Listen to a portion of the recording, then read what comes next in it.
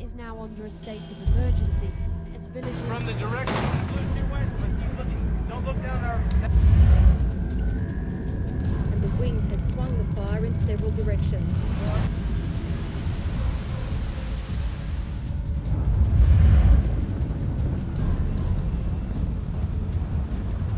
But it was a couple of hours ago that...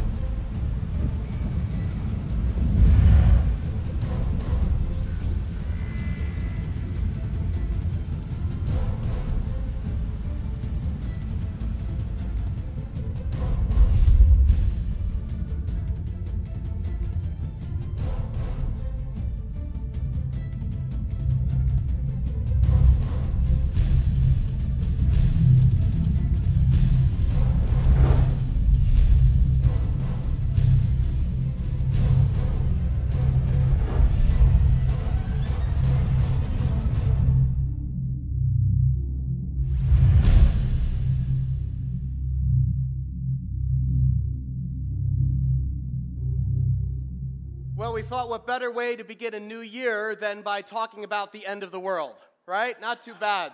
Hey, I want to welcome you. I'm Pastor Tim, and I do want to welcome you to our brand new series that we're calling 2000 and X, in which we are really looking at the Bible, prophecy, and future events. And I don't know what that stirs up in you, because for some people, prophecy or forecasting the future, it's like a source of fascination. They get all excited about this because it's like, oh, how do we connect the dots of current events in today's newspaper? It's fascinating for you.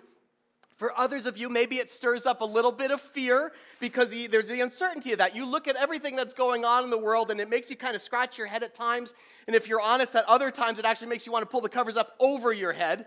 But fascination and fear, if we're honest, everyone has a little bit of a mixture of both when it comes to this topic, and that's understandable. In 1966, Robert F. Kennedy, he was serving as a senator of the United States at that time, he said this: like it or not, we live in interesting times. They are times of danger and uncertainty. On a personal level, when I think about all that I have witnessed over my brief 30-something years on earth, we live in interesting times for sure. I mean, I personally have witnessed several historic events, like the collapse of communism, for instance. I mean, that was an incredible moment the previous generation thought would never happen. With the fall of the Berlin Wall, this was 1989, we witnessed the end of the Cold War, and the subsequent collapse of the Soviet Union in 1991, again, unprecedented in modern times. 10 years later, on September 11th, history struck again, this time on American soil, and our nation was introduced to this global war on terror. And we quickly learned this is going to be a war that looks different from anything we previously fought, because there's no single enemy with an identifiable army, but a network of shadowy terrorists intent on bringing jihad to the West. You saw probably this past week, as I was even preparing, a Nigerian national boarded a Northwest Airlines flight with explosives in his underwear because he was told by God to bring jihad to this country. Incredible times, interesting times, times of danger and uncertainty. Currently, we are fighting wars on two fronts in Iraq and Afghanistan simultaneously, and for generations, victory was always a matter of bullets and brawn, who had the better military machine. But this is a battle for hearts and minds as much as it is for bullets and brawn, and it's very different. And even if we shift the lens from human-induced tragedy, we've witnessed Mother Nature inflict all sorts of her own brand of destruction. It was actually 5 years ago that an Asian tsunami killed 250,000 people in a single day. Indonesia and Sri Lanka, again, this was something that a generation had never seen before. A 9.2 magnitude earthquake off the island of Sumatra is the mightiest earthquake in 40 years, and the results were, that's hard to comprehend. You get your mind around that? 250,000 people wiped off the map in a single day. Things like that are ominous, and they make you scratch your head and kind of wonder, like, what's going on here? And of course, this year we've come through a global recession. World markets have crashed, robust economies kind of imploded, and the markets have undergone this fundamental restructuring, debts ballooned, government bailouts, and fear and insecurity has gripped many, many people. And though it has since stabilized and now we're kind of making our way out of the recession, everyone has been left with this nagging sense that something fundamental has changed here, and things will never be the same again. And in the midst of all this upheaval, we have witnessed the historic election of Barack Obama, the first African-American president of the United States. His inauguration, if you remember, left many very hopeful and inspired, a very historic moment that the world watched. I mean, who would have thought that possible?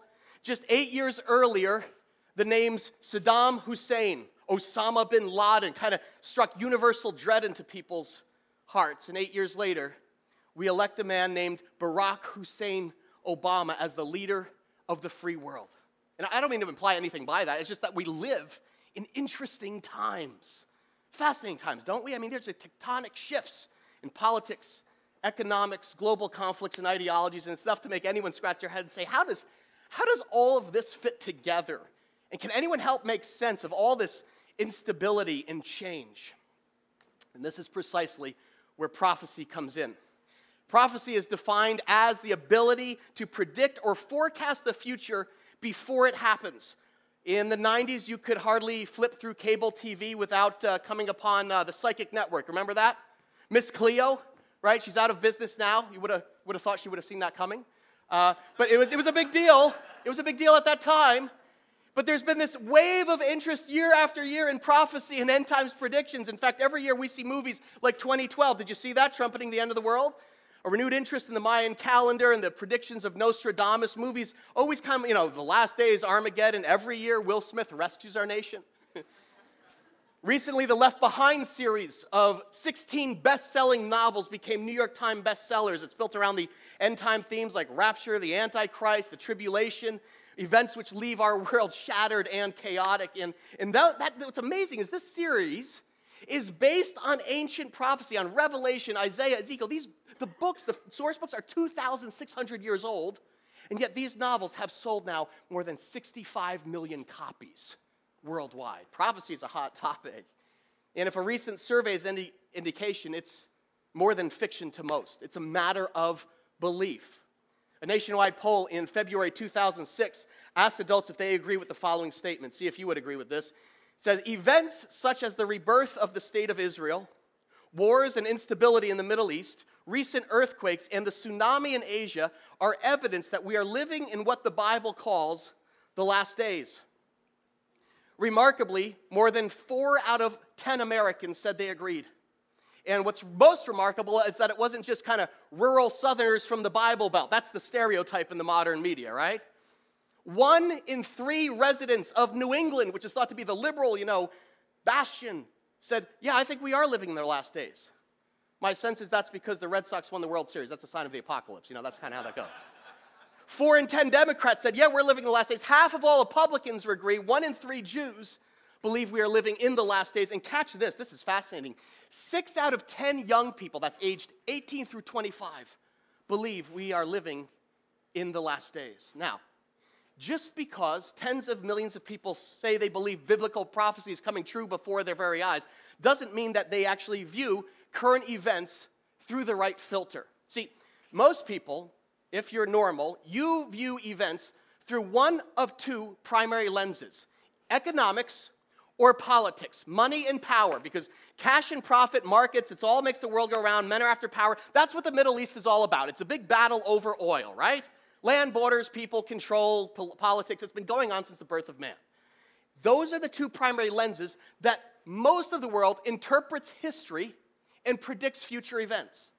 But there's a third lens that I want to introduce you today that I think opens up a whole new way of viewing the flow of history, and that's the third lens of Scripture. And the idea here is that ancient Scripture provides a window into the mind of the map maker, into the mind of God, the master planner, who uses all of these plot points along the timeline of history to achieve his sovereign will. And prophecy is unique because it allows us to interpret the times through this third lens, not just economics, not just politics, but the third lens of the written word of God. Now, if you turn to Luke chapter 12, you'll see Jesus sharply criticized his followers for not using the third lens of Scripture to actually interpret current events. He said this is fascinating. When you see a cloud rising in the west, immediately say it's going to rain, and it does. You guys know how to predict the weather. And when the south wind blows, you say, oh, it's going to be hot, and it is. And then he said, hypocrites, you know how to interpret the appearance of the earth and the sky. How is it that what? You don't know how to interpret this present time. And basically, Jesus is saying, you guys know how to do a 5-day forecast. It's cloudy, chance of flurries, check it on your iPhone. Everyone can do this. But he said, you guys can't even connect the dots of what's happening right in front of you. And you know what? That's the truth. The people in Jesus' day, they could forecast the weather, but they couldn't recognize the signs of the coming spiritual crisis. That's a fact. For instance, they couldn't see the coming conflict with the Roman Empire right in front of them. They could not see the predicted Messiah, the one that the Old Testament made over and over again, prophesied would come, was standing right in front of them. In fact, they were so blind, they screwed up and actually killed the wrong man. They couldn't connect the dots and see what was coming. 2,000 years later, I think modern followers of Christ are being asked the same question. How is it that you don't know how to interpret this present time? And that's one of my goals for this series, honestly. To help you learn to connect the dots and see current events through that third lens of Scripture that opens your eyes to what's happening. Now, here's the deal.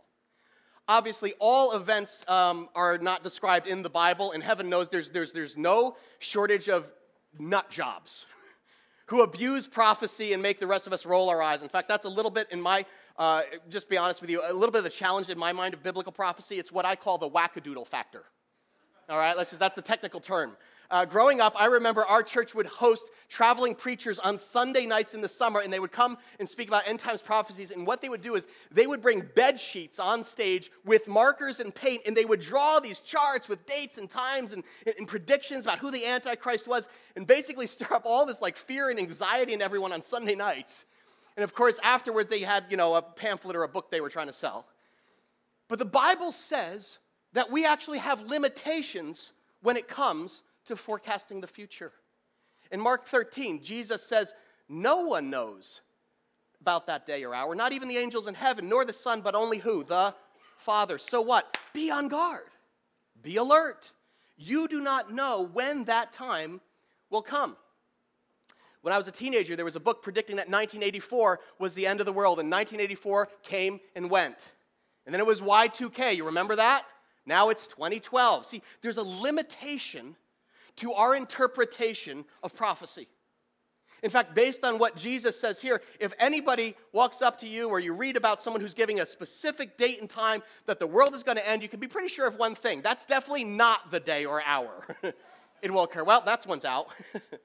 And that's why I decided to call this series 2000 and X. Because many of the events that we're going to be talking about could occur in my lifetime or my children's lifetime or their children's lifetime. It's the X factor. As Jesus said, you don't know when that time will occur. We've been given certain signs to read scripturally, but not for the purpose of making detailed sequential predictions, because that would actually be a hindrance, not a help to our faith. And so all of this to say, any talk of prophecy or the end times has to be approached with a distinct degree of humility. Can we say that together? Humility. That's crucial in this series. So I am not going to be telling you to get ready for October 10th this year. You know what's going to happen on October 10th, right? It's 10-10-10. Something's going to happen. That's kind of how, this isn't about sounding the alarm.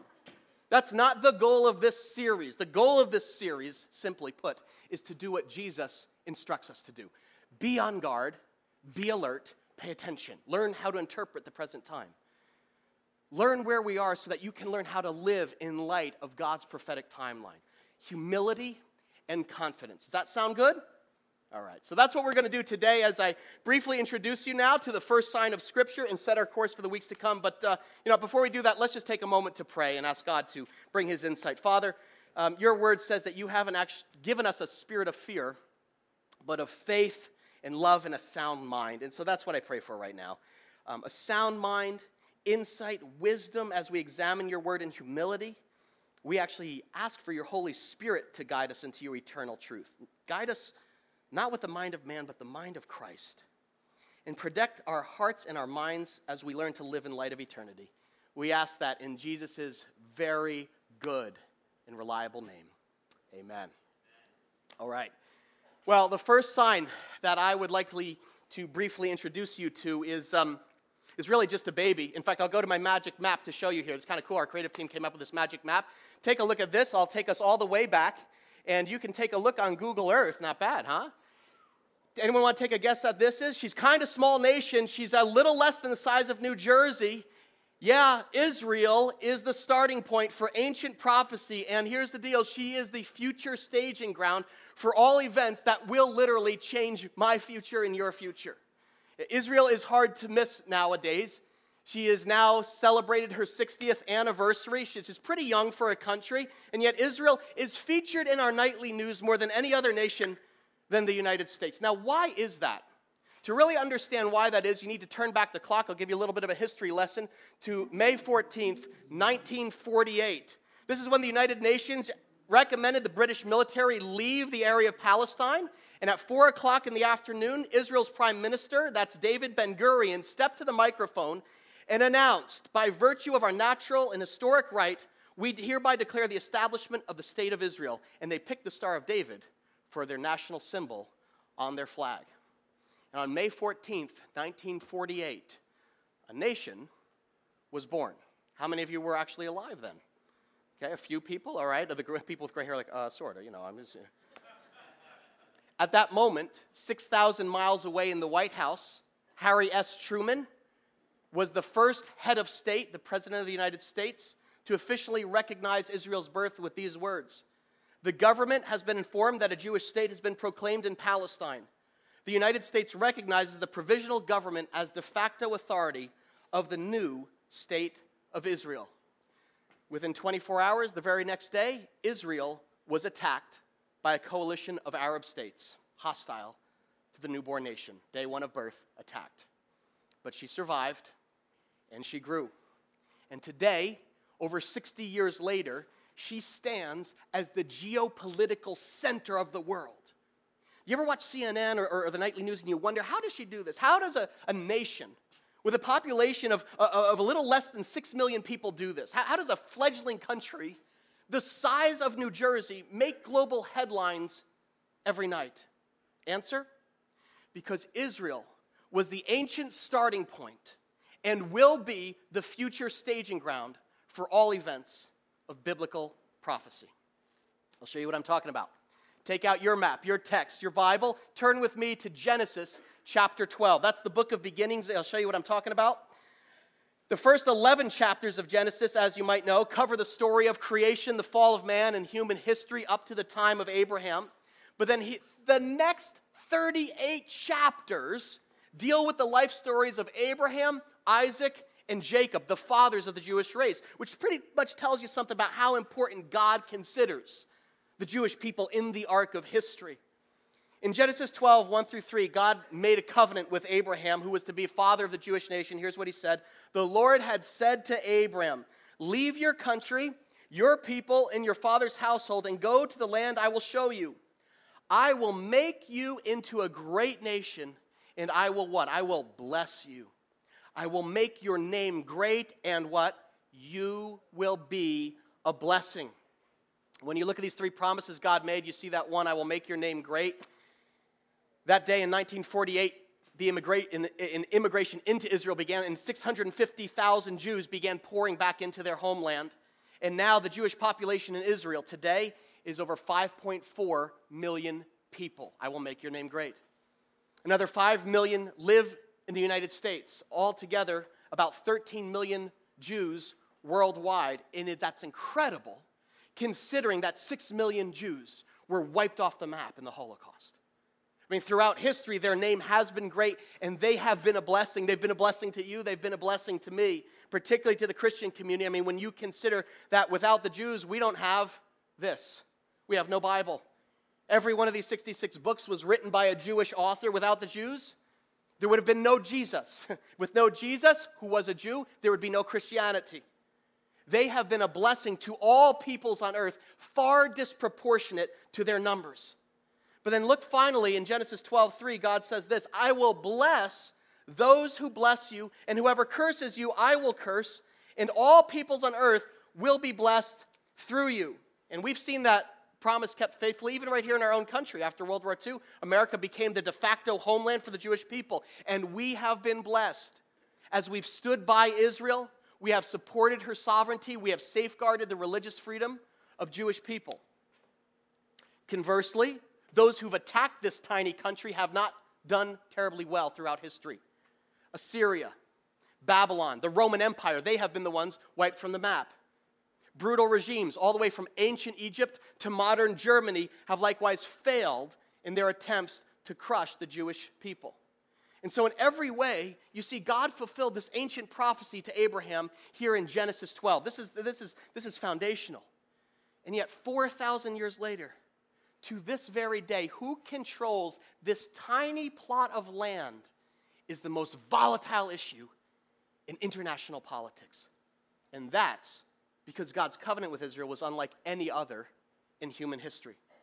In Deuteronomy 7, God himself declared, "The Lord your God has chosen you out of all the peoples on the face of the earth to be his people," his what? Let's say it together, his treasured possession. One commentator said, how odd of God to choose the Jews. Why did God choose the Jews? I mean, of all the empires on earth, why Israel, his treasured possession? Certainly it is not their numbers.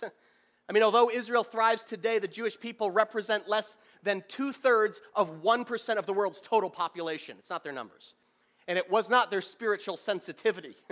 The entire remainder of the Old Testament is the long and just sorry record of how Israel abandoned God and actually rebelled against him. So why did God choose the Jews?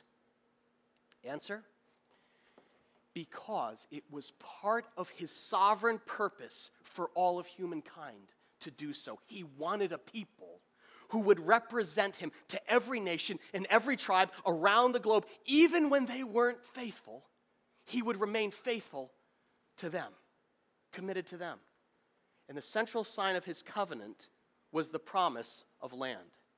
Genesis 15:18, you can flip over there, tells us, on that day, the Lord made a covenant with Abram and said, "To your descendants I give this land, from the river of Egypt to the great river Euphrates." And here you see God kind of spelling out geographical boundaries of this land that he's gifting to the Jews. And here's the deal. This is not spiritualized language. You notice he's talking about specific real estate here. You see he's drawing boundaries?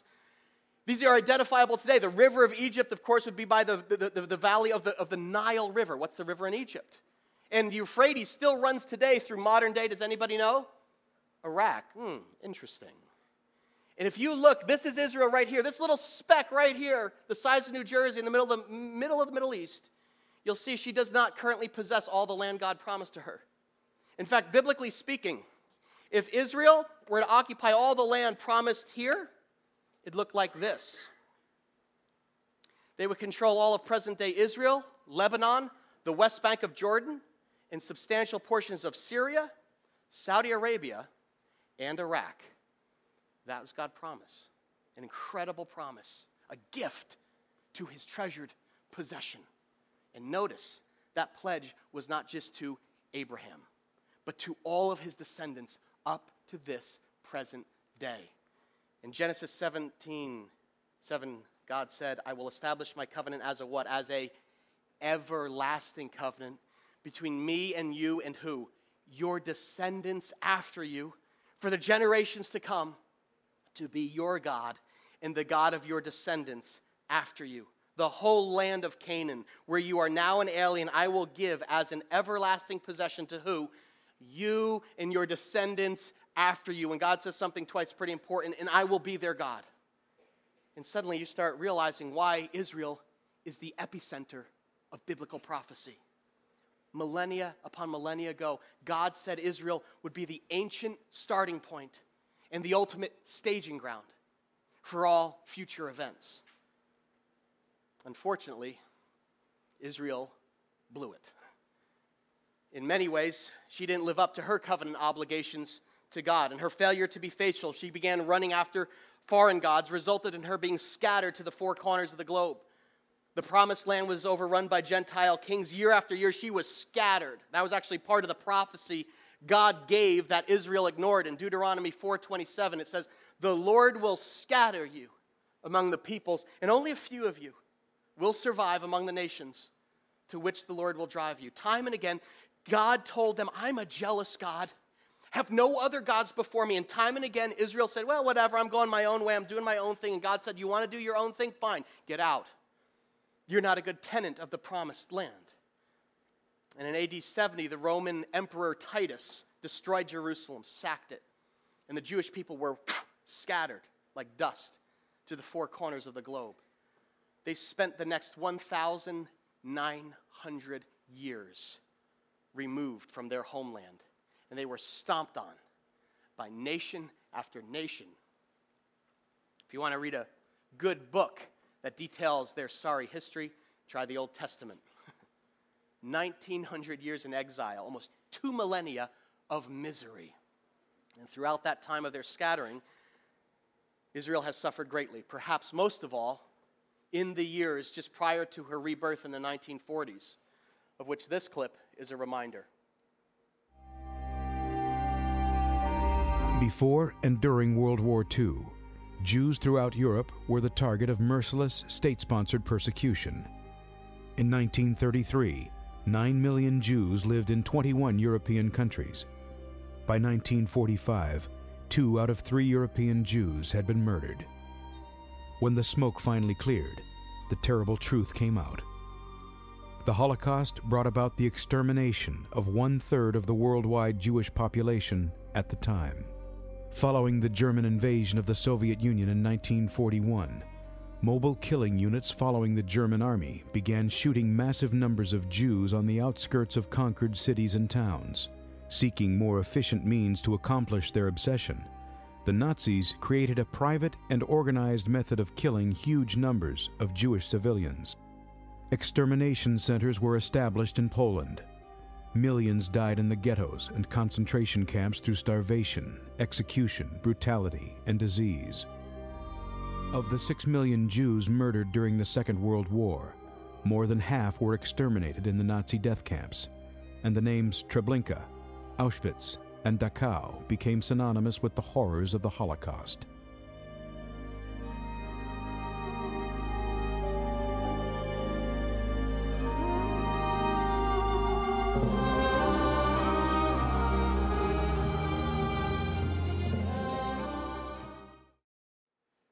The Jewish people were chosen by God. And after they abandoned him, they were scattered. And across time, they have suffered greatly on a scale that most of us cannot even begin to imagine. When I visited the National Holocaust Museum in Washington, maybe you've been there, I will never get out of my mind that pile of shoes that's at the entrance. Have you seen that if you've gone there? It's a mound of over 4,000 shoes left behind by men, women, children, and infants who were gassed to death at a Nazi prison in Poland. It was jarring to me the first time I saw that, because this heap of souls, of human souls, so much suffering and loss, you can't even get your mind around it. In the history of humankind, there has never been a people who have suffered so much persecution, from pogroms to genocide. The fact that the Jewish people have not only survived, but thrived indicates something much more than resilience or dumb luck. There is divine promise at work here. Do you see this? One that traces all the way back to the ancient prophecy in Genesis. Think about this. Among all, if you want to really bake your potato, look at Genesis this week. Among all of Israel's contemporaries, not one of them exists as a people today. You can't find the ancient neighbors of the Jews anywhere. Has anyone here ever met a Moabite? Does anyone know, what's the zip code of the Ammonites? Do you go out to lunch with an Edomite? No! The ancient people disappeared from the map of history in the face of the earth, and yet the Jews, just as God promised, returned to their land in your lifetime. That's why the return of the Jewish people to Israel on May 14th, 1948 was unprecedented in human history, because never before had an ancient decimated people managed to retain their individual identity through almost 20 centuries and reestablish their nation in their original homeland. See, God made another prophecy that we have witnessed in our lifetime. In Ezekiel 36, he prophesied that the Jewish people would not suffer forever. He promised, "For I will take you out of the nations, and I will gather you from all the countries and bring you where?" Let's read it together. "Back into your own land." May 14th, 1948 was more than a blip, a political blip on history's timeline. When we look at that through the third lens of Scripture, it was a prophetic fulfillment on the eternal timeline of God. And in many ways, guys, this marks the beginning of Israel's relevance to our life today. Because just as Israel was the ancient starting point in Genesis, she will be the future staging ground for the events of Revelation, as we'll see in the weeks to come. This week, I want to invite you to prick up your ears and watch for mentions of Israel in the news. You will quickly see that she is ground zero for current tensions in the Middle East. I want you to think of it this way. If Israel is the epicenter of prophecy, the epicenter of Israel is Jerusalem. And the epicenter of Jerusalem is the Temple Mount. That little piece of parcel, that land with the gleaming gold dome. You ever see that? It's about 35 acres. And it is the most hotly contested religious site in the world. It's because it's the site where two Jewish temples were located. And that's why it's the number one holiest site in all of Judaism. But check this, it's also the third holiest site in Islam. Because it's the location of the Al-Aqsa Mosque in the Dome of the Rock. That's the oldest existing Islamic structure in the world. And although this 35 acres has been controlled by Israel since 1967, both Israel and the Palestinian Authority, I should say, they both claim sovereignty over this site. And that's why it's the epicenter of the epicenter of the epicenter. And this is the flashpoint for the Israeli-Arab conflict. Now, even if you aren't religious or particularly of faith, you'd have thought history would have taught would-be aggressors against Israel some lessons. But think again. Because that anti-Semitism persists today. Most recently, the president of Iran, Mahmoud Ahmadinejad, has openly declared that Israel should be wiped off the map. In fact, let me not use my own words, but I will go to our magic map and let him tell you himself. Taking aim once again at Israel and the United States, Iranian President Mahmoud Ahmadinejad repeated inflammatory comments that he made 3 years ago, saying Israel would soon disappear. Ahmadinejad first made the remarks in 2005, fueling international outrage and speculation that he was threatening the Jewish state with a nuclear weapon. But while speaking at a ceremony honoring the late founder of Iran's Islamic Republic, Ahmadinejad told an audience that, quote, this origin of corruption will soon be wiped off the earth's face. Ahmadinejad also called the U.S. a satanic power that, with God's will, would be annihilated. On Tuesday, Ahmadinejad arrived in Rome for a UN summit designed to help combat skyrocketing food prices worldwide. His attendance at the meeting was denounced by both Jewish leaders and a host of political and activist groups. John Belmont, The Associated Press. Disturbing.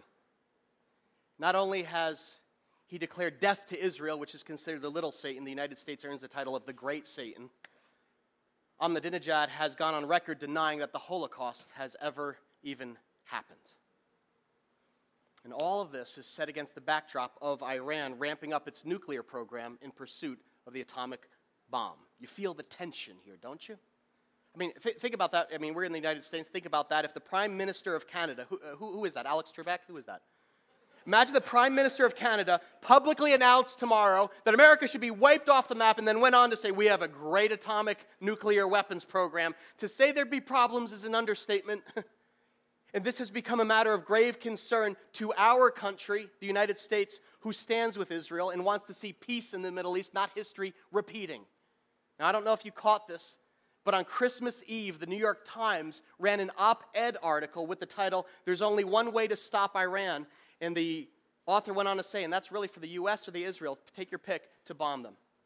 And it went on to detail how 2010 is going to be a decisive watershed year in our response to Iran's nuclear ambitions, which is the heart of their threat to the people of Israel. It's absolutely fascinating to watch. Because although the New York Times, obviously, what do they interpret current events through? The lens of politics, economics. Oh, this is all about oil. We'll get to oil. When you look through the third lens of Scripture, you are going to see the dots start to connect as you see history unfold in your lifetime. Because this is where our future meets ancient prophecy. The rebirth of the nation of Israel, that is a modern miracle in our lifetime. And it is setting the table for all future events, as you're going to see next week. because it's the beginning of fulfillment of God's prophecy in Ezekiel 36. For I will take you out of the nations, I will gather you from all the countries and bring you back into your own land. May 14th, 1948 had to occur to set the stage for the final fulfillment of the rest of prophecy. And here's most importantly, it helps us pinpoint where we are on history's timeline, as you're going to see. As author Milton Lindbergh pointed out, he said, without the existence of the nation of Israel, we would not be able to say with certainty that we are in the last days. That single event, more than any other, is the most prominent sign that we are living in the final moments before the coming of Jesus. The Jewish people have been called God's timepiece of the ages. Are you catching the significance of this? Why has a tiny little nation, no bigger than New Jersey, managed to capture worldwide attention, become the geopolitical epicenter of world politics, economics, religious wars? Answer, because they've been chosen from all eternity by God himself. They are a chosen people, his treasured possession, and the stage is being set for a global return, not only of the Jewish people to their land, but also a return to the God of Israel himself. I need to say this. So far, what has happened with Israel is primarily the result of a secular Zionist movement, okay? It's not a spiritual movement. Whereas Ezekiel prophesied about a spiritual return of God's people to him, one where he would actually give them a new heart. That's what he says, put a new heart, a new spirit in you. His prophecy says this, I will put my spirit in you, God says, and I will move you to follow my decrees and be careful to keep my laws. And what? You will live in the land I gave your daddy, your forefathers. You will be my people, and I will be your God. You guys know how a shadow works, right? The sun gets behind something and then it sends it on ahead. The physical return of the Jews to Israel is simply a shadow. And it is literally forecasting a future spiritual return to the God of Israel. So, why should you care? Why should you care about this tiny speck on a map, which undoubtedly you will hear about in the news this year? Because the current rumblings in the Middle East will change your future. They will change my future. That is without a doubt. How exactly will this happen? That's what next week is about. And I hope you're going to come back actually for part 2 as I'm going to connect the dots between oil, Islam, and Israel.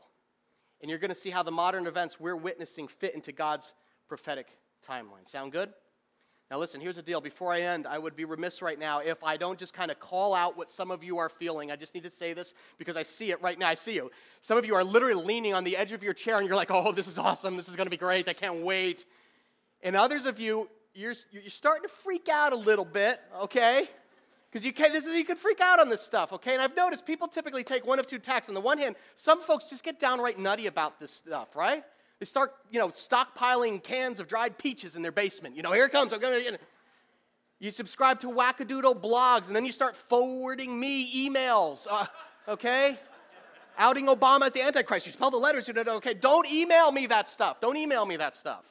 They get crazy. And it's a shame. You know why? Because you make other people tune out. They're put off by the hysteria, by the way, which is often political, not third lens scriptural.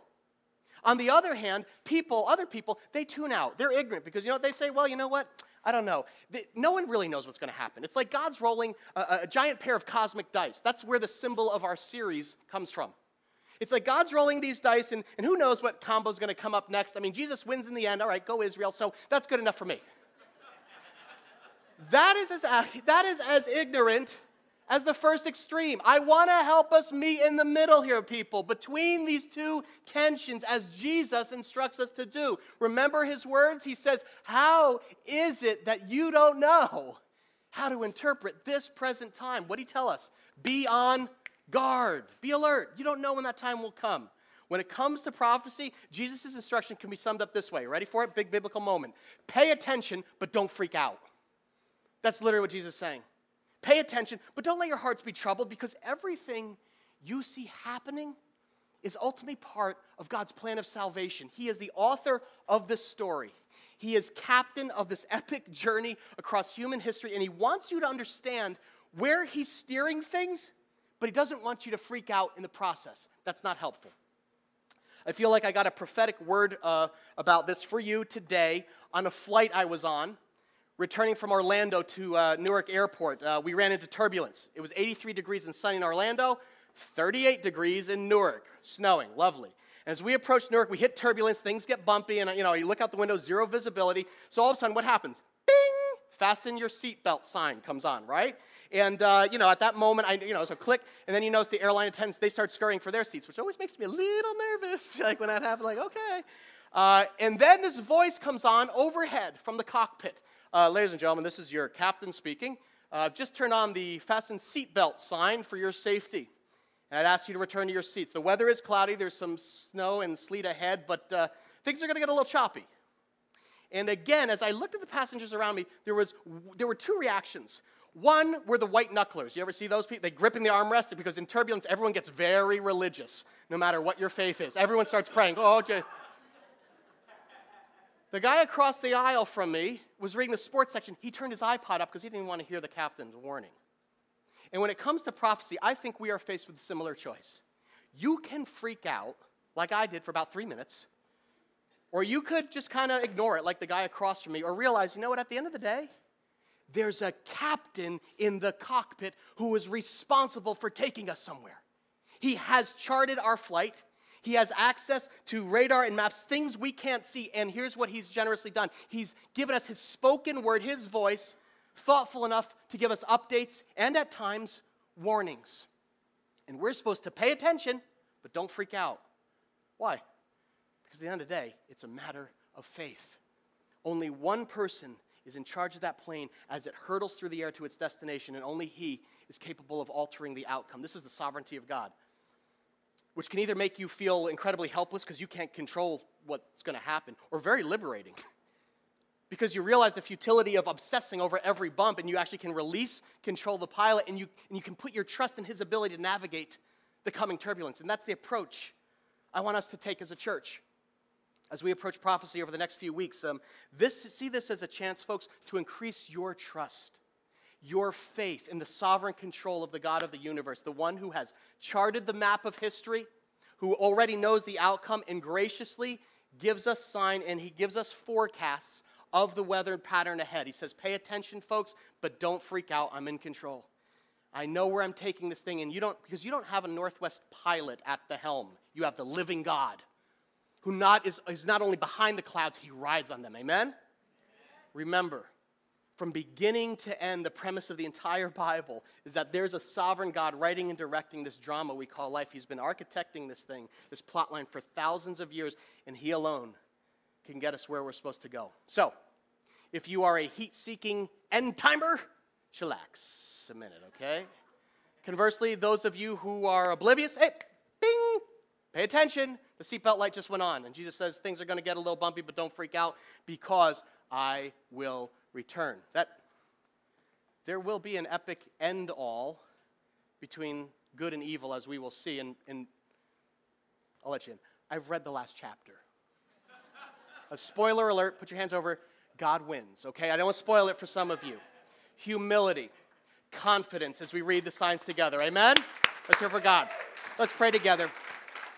Father, we are so thankful to you. You are the author of life, the Alpha and Omega from beginning to the very end, and you have given us a glimpse into your mind today, starting with just a man, and he is good as dead, and building a nation, a people, through whom came your Son, Jesus Christ, our Lord. We are thankful to you. Lord, we ask that we commit ourselves to your hand, and we ask for your hand to be over our plane, Father, as you fly us, as you take us, and you have committed us to be a people who serve you, who love you, and stand as a witness to the rest of the world. I pray that would happen in our church. In the name of Jesus, we all said together,